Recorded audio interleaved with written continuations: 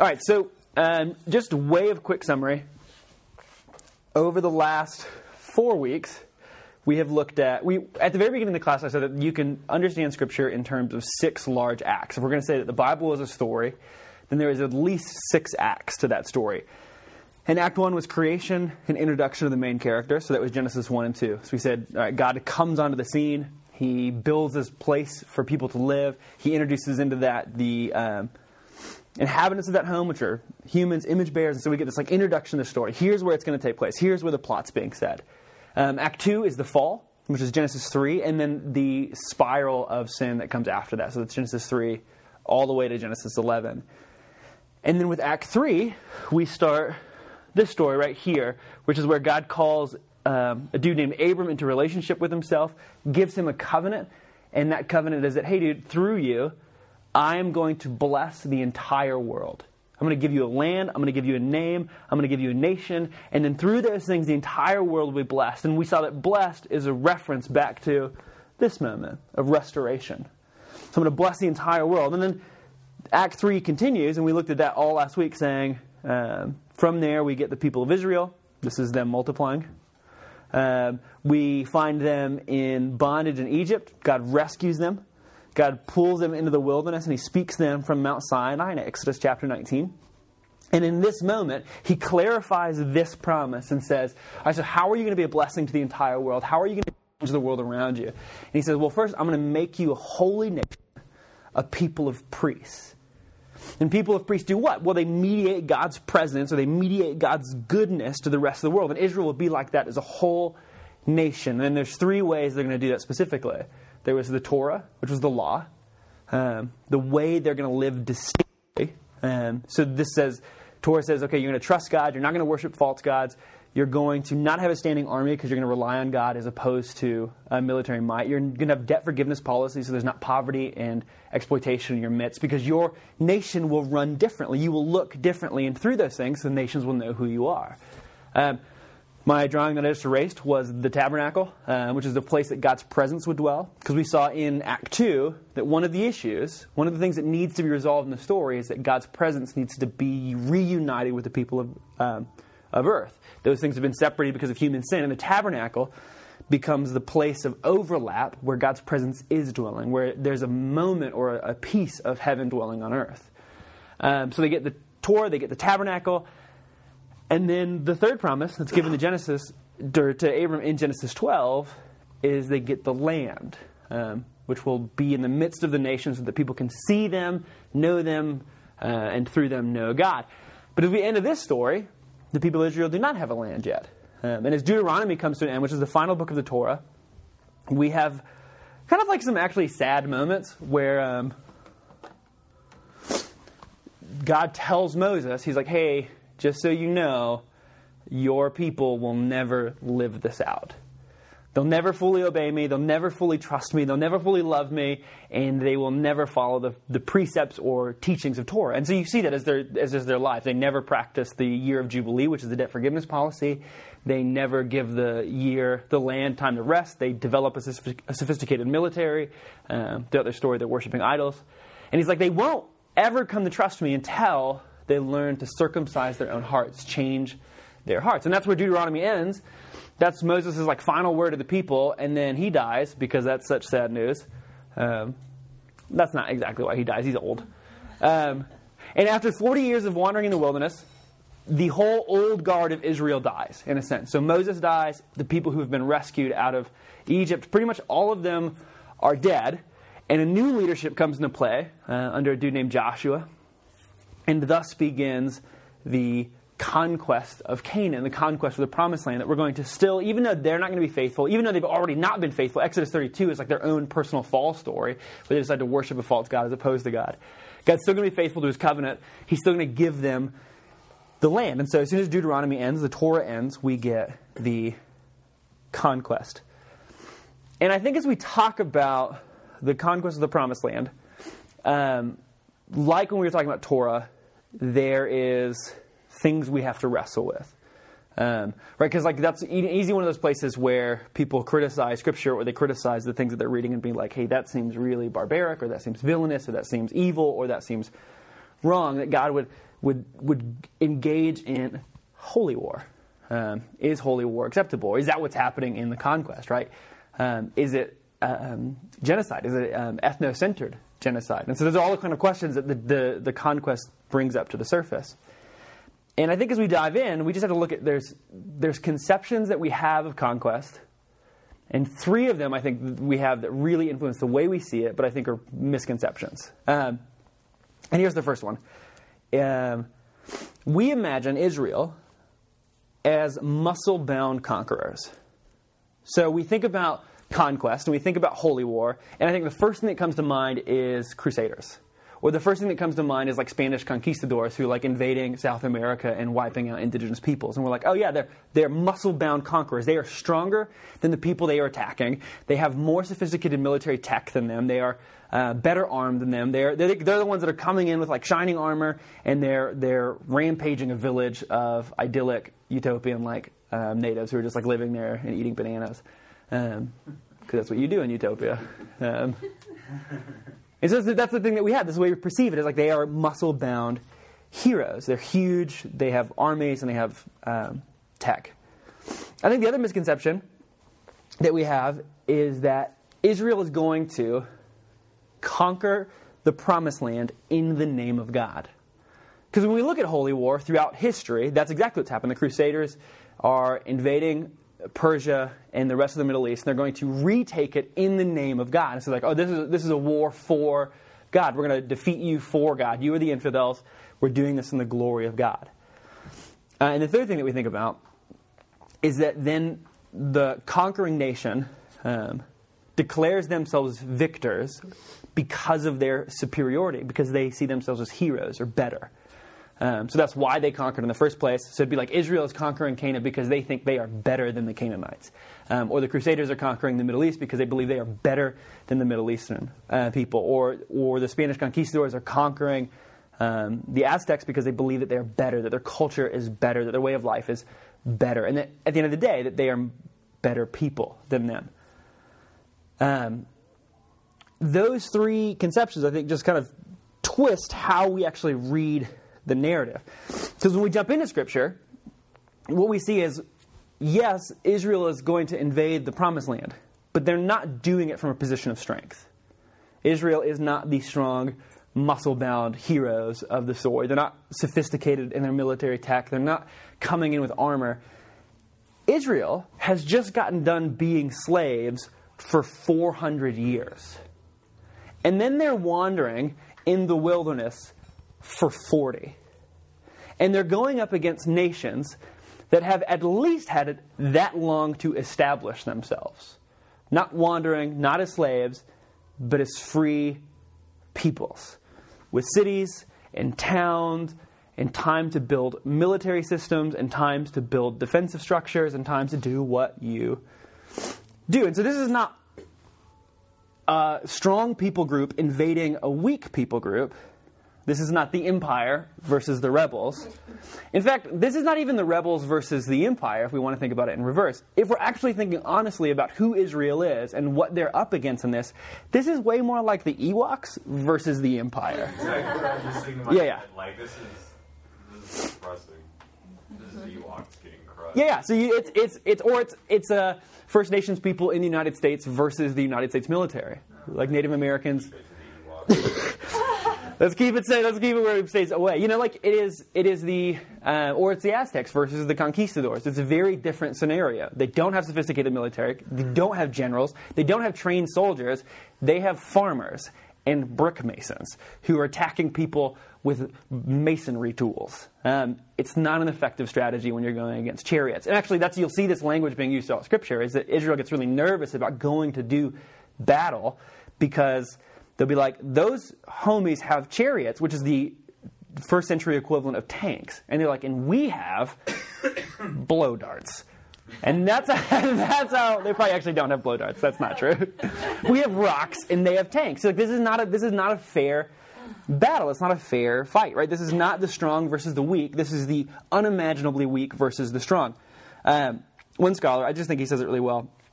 He says this. He says, there is something antithetical to mainstream holy war. He's like, you expect the grade school bully to take on the weakling. You don't expect him to take on a high school wrestling team. You expect a pirate to capture a vessel lost at sea. You don't expect him to declare open war on the Spanish Armada. You expect the third world dictator to abuse scattered dissenters. You don't expect him to hop in his personal jet and take on the U.S. Air Force. And that is what we see Israel doing. They are not the strong, they are the weak, taking on forces that they shouldn't be able to. Which leads to the second point. Israel is not entering into this conflict in the name of God. In fact, it is again the reverse. They believe God is going to fight for them. That God is literally going to wage this conflict for them, not the other way around. That the only way for them to enter in, the only way for them to be victorious is if God fights the conflict for them. And we've seen that throughout our time in Torah, that Israel is called to be different, to be distinctive. They're not allowed to have a standing army, and so instead they are to trust God and allow Him to do the fighting. And it makes sense when you look at Israel's military strategies. The very first city that they're going to try to conquer is Jericho. And what do? They march around it and play music. That is not a sophisticated military strategy for conquering a foreign nation. Like, can you imagine if someone tried to take over the United States by just playing like Led Zeppelin and marching around our border with like Canada and Mexico? Like, it's not going to be an effective thing. Like, no one will care. Right? But that's exactly how Israel engages conflict. Or think about when we jump into the Judges. The judge Gideon goes to war against oppressive regimes, and he does it by smashing jars and playing music.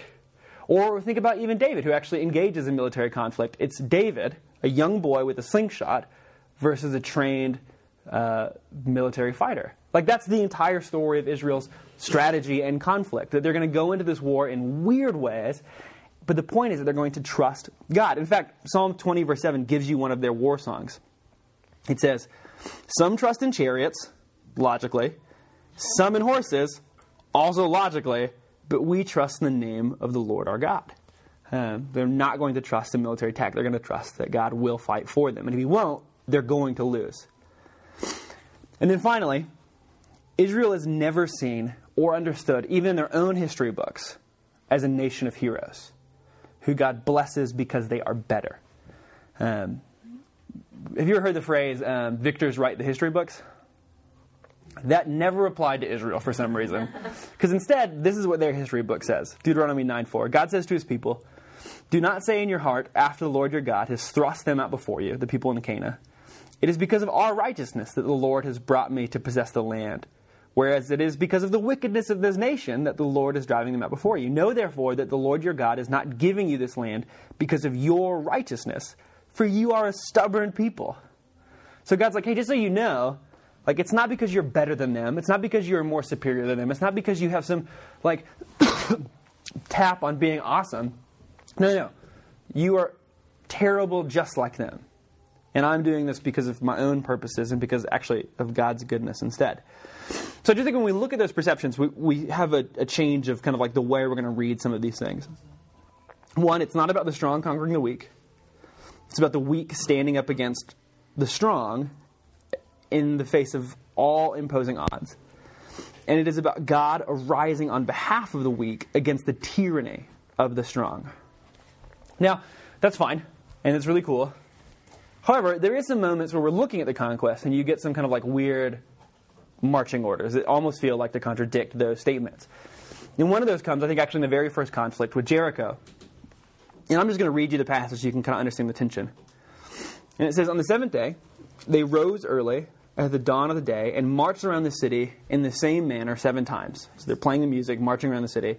And at the 7th time, when the priest had blown the trumpets, Joshua said to the people, 'Shout, for the Lord has given you the city. And the city and all that is within it shall be devoted to the Lord for destruction.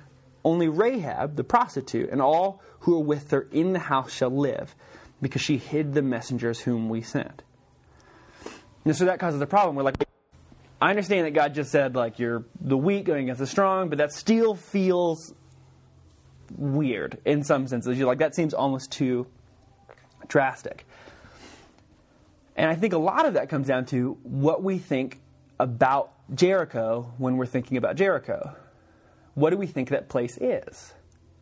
So when I first read this text, I always thought of it as being like a city like Salt Lake City, right? Like the people of Israel are going to fight. They've come into contact with a walled city like Salt Lake.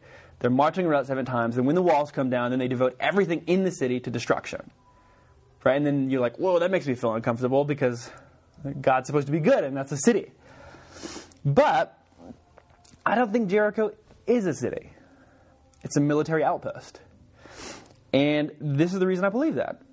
One, because of the archaeological evidence that we have from Jericho, which we have quite a bit of. It's one of the oldest tells in the world that we're actually digging in today. And what's important about archaeological evidence is that if you're looking for signs of a city, you look for homes or home goods, signs of life, signs that families live there, signs that people live there. And people have a lot of waste. Even in the ancient world, people have waste. They have pottery waste, they have food waste, they have home good waste, just things like that. There's toys for kids. Jericho has no signs of any of those things. No signs of homes, no signs of family dwellings, no signs of citizens living there at all. There's no sign of a civilian population in Jericho. The second thing that makes it significant is that Jericho is really small. It's only 6 acres fully, which just isn't large enough to house a civilian population. Third, Jericho is the very first thing Israel comes into contact with, which makes an interesting point about where it's located. You don't put a city, that's amazing, you don't put a city right in the pathway of an oncoming army. Like if this is the way that people are going to get to your land, if this is the way that people are going to get to your home, you don't put a helpless city there. What do you put there? You put a military outpost. You put a base. Something to guard the borders. Yeah, oh, exactly. We do the exact same thing in the United States. We've always done that. Why do we have things like Fort Knox? Or why do we have the border with Mexico? Those are all things that we believe will protect us from some kind of oncoming threat. That's always how things have worked. You don't put a city in harm's way. You put a military outpost. So Jericho is located where a military outpost should go. And the final thing that's helpful is that Israel is not commanded to put what we know to be cities to the torch. So when we know that a city is being referenced and we know that the evidence supports that it is like an actual livable city, the Bible never commands it to be put to the torch. Like Jerusalem, for example, is captured and transformed into the capital and the people are spared. And God tells them to be like, hey, don't attack the people. Spare the people, transform the city. And so I think what's important to note there is that when God commands the people to take drastic measures against a place, in almost every single example that I could find throughout Scripture and that other scholars can find throughout Scripture, it is always a similar situation as Jericho. There's like 4 examples of a city being burned, and all of them fit the exact same criteria as Jericho does, that most likely they are military posts. And then when we know they're cities, the instructions are entirely different. And I think what's super important about that is that as we walk through the conquest, what we'll see is that God is not in Canaan to wage war on people. He is there to wage war on empires and armies. So he's not there to wage a war on Canaan's people or the people that Jericho is defending. His commands would be different. Right? This is God going against Napoleon and his armies, not Paris and her people. That's an important distinction. He's going to go against systems and institutions. He wants to tear down oppressive governments and empires. Which is why when you look at Jericho, the only civilian mention, the only non-combatant mentions, Rahab and her family, what happens to them? Oh, they're spared.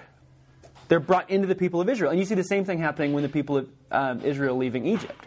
That God wages war against the false gods of Egypt, and then everyone in Egypt is invited to join Israel. So it's empires, systems. The people are invited to join. So why would Rahab and her family have been living there if it wasn't like normally? Well, think about the opportunity for a prostitute when you have a base full of soldiers. That's true. I'd probably live there too. I mean, if I was a prostitute back then. So I think that's the reason. She sees Smart business sense. Yeah, there's an economic incentive for her to be there. But normally families don't. You don't like. You live in a family in the ancient world, they don't do what we do, where you just like get up and leave. People stay together, and so her family is with her, and then the entire family is spared. Yeah. That's a great question, though. And then, so you see that. So you see where there are civilian populations in different moments. Those people are always spared, like with Egypt, like with Rahab. You even see Joshua is making peace treaties with as many people as he possibly can throughout the entire story, all over. Another big theme that you'll see happening throughout the conquest is the language that's being used. And that's super important to understanding what's going on. We sometimes think of what's going on. You got to lock that door. We often think about like the conquest as being like, oh, God is annihilating people, because we see this kind of language and we're like, oh, God is like ruining people. He's like killing everybody. But the language is actually going to be used most often throughout the conquest is going to be this. This is an example for Deuteronomy. It says, and the Lord will drive out those nations before you. And that phrase, drive out, will be used 50 times throughout the conquest. And it's the idea of pushing people out or driving out the nations, the empires, not destroying. Now, the word annihilate is used, so that's important. In fact, God actually often uses it to talk about Israel. That he's like, hey, if you don't keep my covenant, and if you become like the nations around it, if you become oppressive, if you wield power poorly, if you become a system and an institution that looks just like every other system and institution, then I will annihilate you. And then he does. And what does that look like? Exile. He doesn't destroy the people. He doesn't set all of them to the flame. No. He pushes them out of the land. Because if God is dealing with empires and institutions and systems, then annihilation doesn't look like everybody being dead. It looks like them being removed from the land. Like if you wanted to annihilate America, all you would have to do is exile America's people. Right? The nation doesn't exist if the land doesn't exist. Right, this is what our institutions are built on. If all of a sudden we all flee to Canada because of a Trump presidency, America doesn't exist. Right? Like, I'm not saying you would, or you should. I'm just saying, if you do that, America doesn't exist. It's rooted in the land. And so God threatens to annihilate Israel, but it has nothing to do with their people. It has to do with dealing with the nation and the land. And so he brings them into conquest. And that's what annihilation, I think, actually goes throughout Scripture to mean. So as we're looking at the conquest, here's what we're seeing, is that conquest is about overthrowing the oppressive regimes of Canaan. It's about the weak standing up to the strong, and it is about empires, nations, institutions, and systems, not about people. Because every moment that the people get a chance to like have a conversation, they're always being invited to join Israel. So that's what's happening in Joshua. Any questions before we look at another? We just keep going on the story. We just hit a lot, so I don't want to like breeze over it too fast. Okay, great. Glad you guys are paying attention. All right, so that I'm just going to continue our little narrative graph here. So that keeps us going. Conquest. What's a good sign for a conquest? Ooh. Jars and trumpets. Yeah, that'd probably be better. That's a sword. So this is the book of Joshua, which carries us through. That's a sword for sure. That made it better. There you go. There you go. Oh, okay. That's better. Don't you judge? I didn't come up with this design on the spot. I didn't practice. All this other stuff was way practiced. It's a clever. Yes. Actually kind of looks like it. And as you're reading the story, here's what's great about the book of Joshua, is as you're reading the story, it's like the time when things are going well for Israel. They're like synced in with what God is doing. They're synced in with what Joshua is doing. There's a moment of panic and fear, and there's all sorts of kind of like human emotions that are being received. But for the most part, like, you don't go very long in the story with something like terrible happening because the people reject God. Here it's Exodus 32. Here it's Genesis 3. So you get 2 chapters of cool. Here you only get until 32 before, on the honeymoon, Israel abandons God. Right? It's always going poorly. In Joshua, you get like a whole book of like, hey, we're trusting, we're pursuing, we're engaging in the conquest. And it's not until Joshua dies that things start getting really questionable. And Joshua does die at the end, and the conquest isn't quite yet finished. And the old guard begins to die as well, and you get like a new group of people. And they start to get lazy and lethargic. And instead of living into the distinctiveness that God has called them to be in Torah, instead of continuing to take over all the land, the people begin to just get lazy. They begin to integrate with the people around them. They begin to reject God and worship Him. And so you get the entire book of Judges, which is like they're in the promised land, but they haven't taken the whole thing. And they've kind of decided they don't care anymore. And it's just one judge after another trying to lead them back to following God and fulfilling the commission that He gave them. Some of the judges are really solid. Some of them are really terrible. And in fact, as you get to the end of the book, the judges just keep getting worse and worse. And what you're seeing again is this intense spiral, maybe worse than anything we've seen before, as the people of God try to live without God. And that's actually, there's this like constant refrain that's running throughout the book of Judges. The people of Israel did what was right in their own eyes, and there was no king in Israel. And you just keep seeing this phrase. And what's interesting about that statement is we didn't look at this here, but God is in Torah, God is actually intended to be the king of Israel. And so there's kind of like this, either they need a king like the rest of the world, or they need to go back to seeing God as their king. But either way, they're doing what is right in their own eyes. And as you see it, you just get these terrible stories of what that begins to look like in Israel. Some of the worst moments that like kind of are most gut-wrenching in all of Scripture are found in the book of Judges. As we come to the end of the story of Judges, the people do indeed start to clamor for a king. And they're like, hey, we want somebody to save us. We want somebody to rescue us. We want someone to fix the problem that's going on around us. And they choose a dude named Saul, who is in every way and shape the king you would choose if you're the people of Israel. It says he's tall, it says he's good looking, says he's like powerful of stature. He's everything that you would ever imagine being in a king. And his story will take a lot of 1 and 2 Samuel, which is what comes after Judges. And yet, he rules exactly like the kings he has chosen to emulate. So he wields power poorly. He doesn't pursue God. He oppresses the people of Israel. And finally dies in a battle that loses his life and his son's life and a large portion of the Israelite army to the Philistines. From the wake of Saul comes a truly solid biblical hero. We haven't had one for a while, and we're in need of one.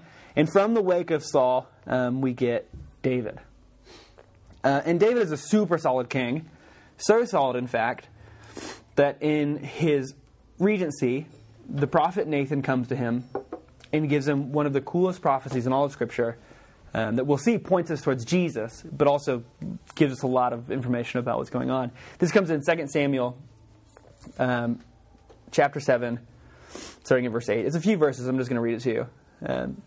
It says, this is Nathan. He says, now therefore, you shall say to my servant David, thus says the Lord of hosts, I took you from the pasture, from following the sheep, because David was a shepherd, that you should be my prince over my people Israel. And I have been with you wherever you went, and have cut off all your enemies before you. And I will make you a great name, like the name of the great ones of the earth. So, he's done what was supposed to happen in the conquest. God has fought for David. And then we're going also back to this promise, that I will make your name great, which we learn in Genesis chapter 3, so that people will know. So just getting like this promise that's happening to David is the same. It's like built on these other promises.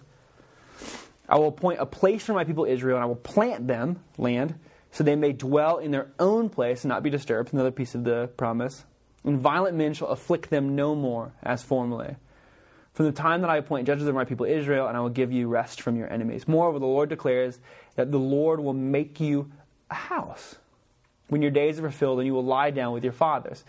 And I will rise up your offspring after you, and you shall come from your body, and I will establish his kingdom. He shall build a house for my name, and I will establish the throne of his kingdom forever. Okay, so in that, we've talked about covenants throughout Scripture. We said that there's a covenant here with Noah. Genesis 9. God gives a covenant to Noah that says, like, hey, dude, I won't flood the earth again, and I'm committed to it, and I will restore it, and I will renew it. God gives a covenant to Abraham in Genesis chapter 12. It's like, hey, I'm going to bless the whole world through you. I'm going to make you a great nation with a great name, give you a land, and I'll bless the whole world through you. God builds on that covenant in Exodus chapter 19 and is like, hey, how am I going to do that? By making you a nation of priests. And then in 2 Samuel, oh, this is going to be solid. Yeah, that's a crown. In 2 Samuel, we get another covenant, what we call the covenant with David. And it emphasizes all of these other things that, hey, I will establish the land with you. I will make your name great. And where you have been living with the tent, the tabernacle, you will build me a temple. So all three of those things are being fulfilled, except we're getting another piece to that covenant as well, one that we haven't seen before, which is that someone from the line of David will reign forever. There will be an everlasting dynasty. He will have some kind of dynasty that does not end, which is a really bold thing to say. And leads us to a lot of questions when we get to the end of the story, and there's no one from David's house reigning. So he gives him all these promises, super huge. If you're reading the story, you're just reading it continually through, this should be like a huge sigh of relief moment. Because you've just witnessed, like, the people of Israel be idiots just over and over and over again. And then finally you get to this moment and you're like, there's like somebody on the scene who might do something. And he does. And when David reigns, I mean, there's failure, there's mistakes for sure, but when David reigns, the people of Israel are pursuing God. David gets the furthest in expanding the promised land to like the actual borders that God set for them. He begins to accrue all of the things necessary for building the temple. Like, it's the best time in Israel's history.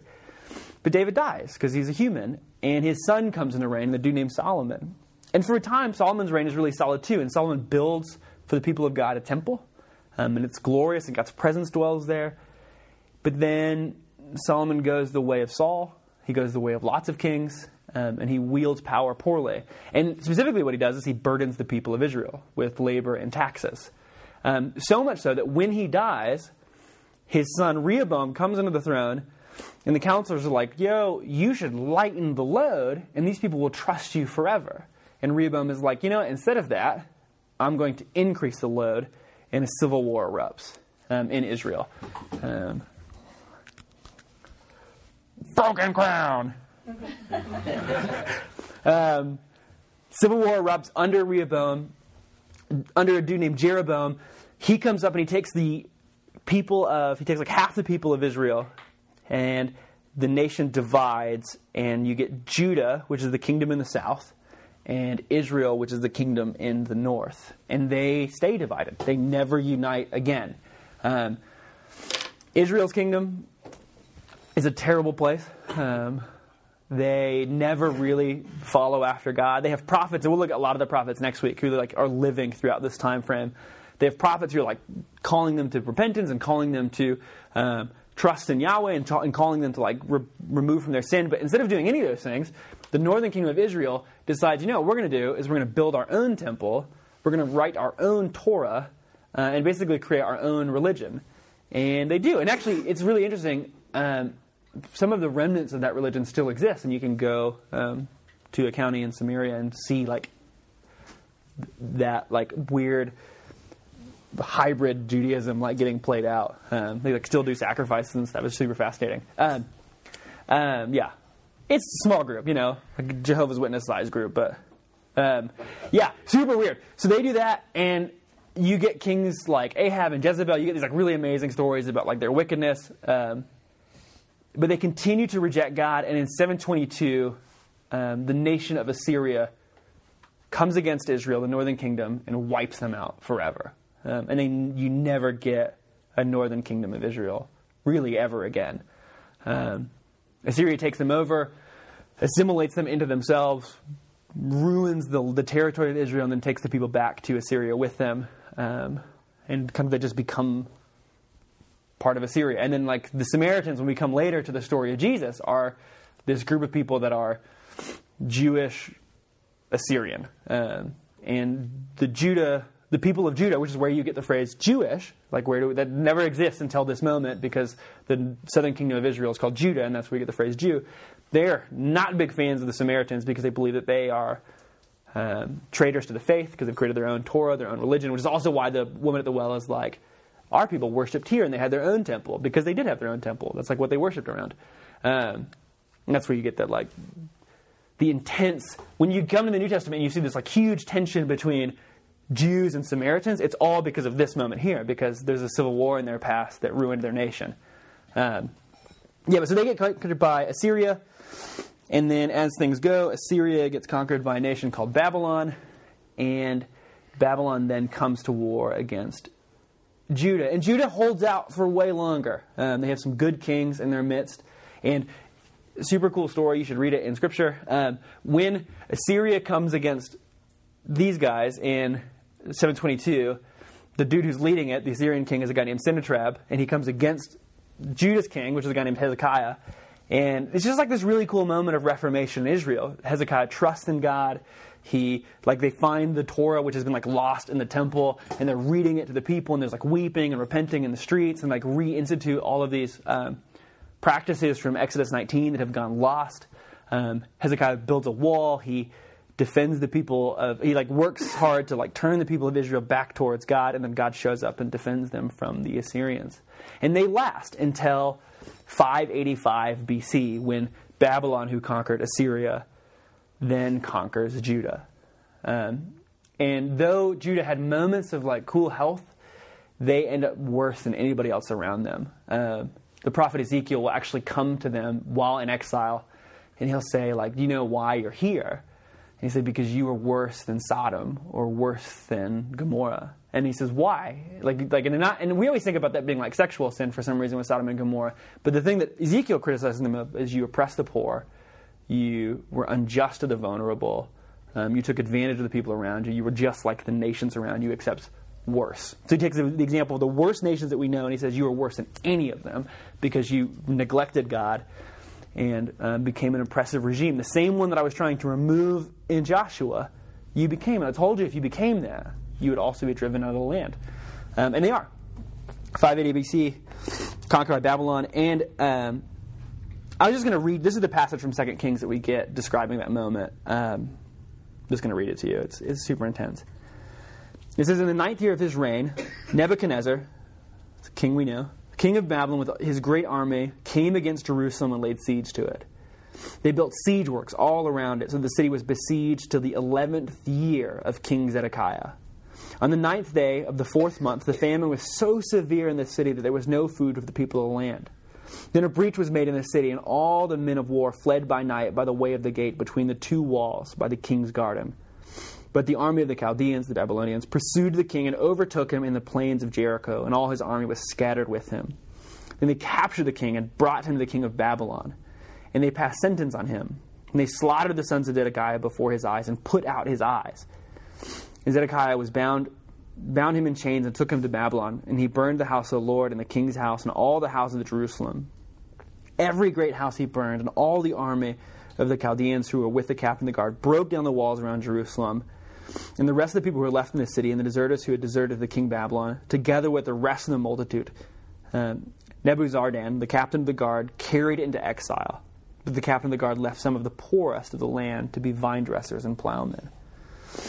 So Babylon is what Israel was not. They are the muscle-bound conquerors. They have the most sophisticated military technology. Most historians say at this time, next to Assyria, who they took over, there's probably never been a more sophisticated military in the Middle East. They destroy Judah. They tear down the temple. They destroy the city walls. They demolish the king's palaces. And then in 3 different waves, which is all kind of summarized right here, they take exiles. They take people of Israel into exile in Babylon, which is where you get Daniel, the book of Daniel. He's one of the first waves of exiles, because the first people to go are the educated and noble. And then you get the second class of people, and then you get finally the third class of people. They just take everybody back into Babylon and make them servants. And then we find that Israel is in the same boat we found them in here. Slaves to a foreign land, in a foreign nation, in a foreign kingdom. As the story goes, Babylon is conquered by Persia, because that's how things go in the the world of nations and conquering. Persia is where we get Xerxes, which is the king that many of us know. He's actually a character in Scripture, known by a different name, Ahasuerus, but he's still there. That's where we get the book of Esther. She's like living in that time, so this is the exile literature. We get some of the prophets that's living in that time too. And under Persia is a much better policy towards Judah. They begin to release the people back to their homeland. And some of the people come, and under Nehemiah, they rebuild the walls of the city. Under Ezra, they rebuild the temple. And you're starting to see this kind of like this, we're coming back a little bit. But at the same time, those books actually carry this like intense sorrow as they say, like, Ezra rebuilds the temple, and then people are looking at it, they were like, hey, we know this isn't as glorious as Solomon's, and the presence of Yahweh never dwells in it. Or Nehemiah builds the walls, and like, yeah, but it's never going to be what it was. And no king of Israel, no king of David comes onto the throne anytime soon. And Hebrew Scripture ends with that. People have returned from exile, but then you just get this, they've like rebuilt, but then you just get this huge question mark about like, what happens next? We have all of these promises here and here and here, promises about what we're supposed to be, promises about what's supposed to happen in the world, promises about how, like, this moment, this is all going to be resolved, like how heaven and earth are going to be reunited, how sin and evil are going to be dealt with, all of those things. And Israel thought they were going to be the way that happened. And they come here and they're like, we're further from that than ever before. And it starts this really interesting thing for them. Like while they're in exile, they get a couple different prophets. Like Isaiah's writing them a little bit. Daniel's writing. Ezekiel's writing. Jeremiah's writing a little bit. Jeremiah actually has to see the destruction of Jerusalem, and we think he wrote the book Lamentations, which is just the mourning as he like watches Jerusalem burn. Just a sad image.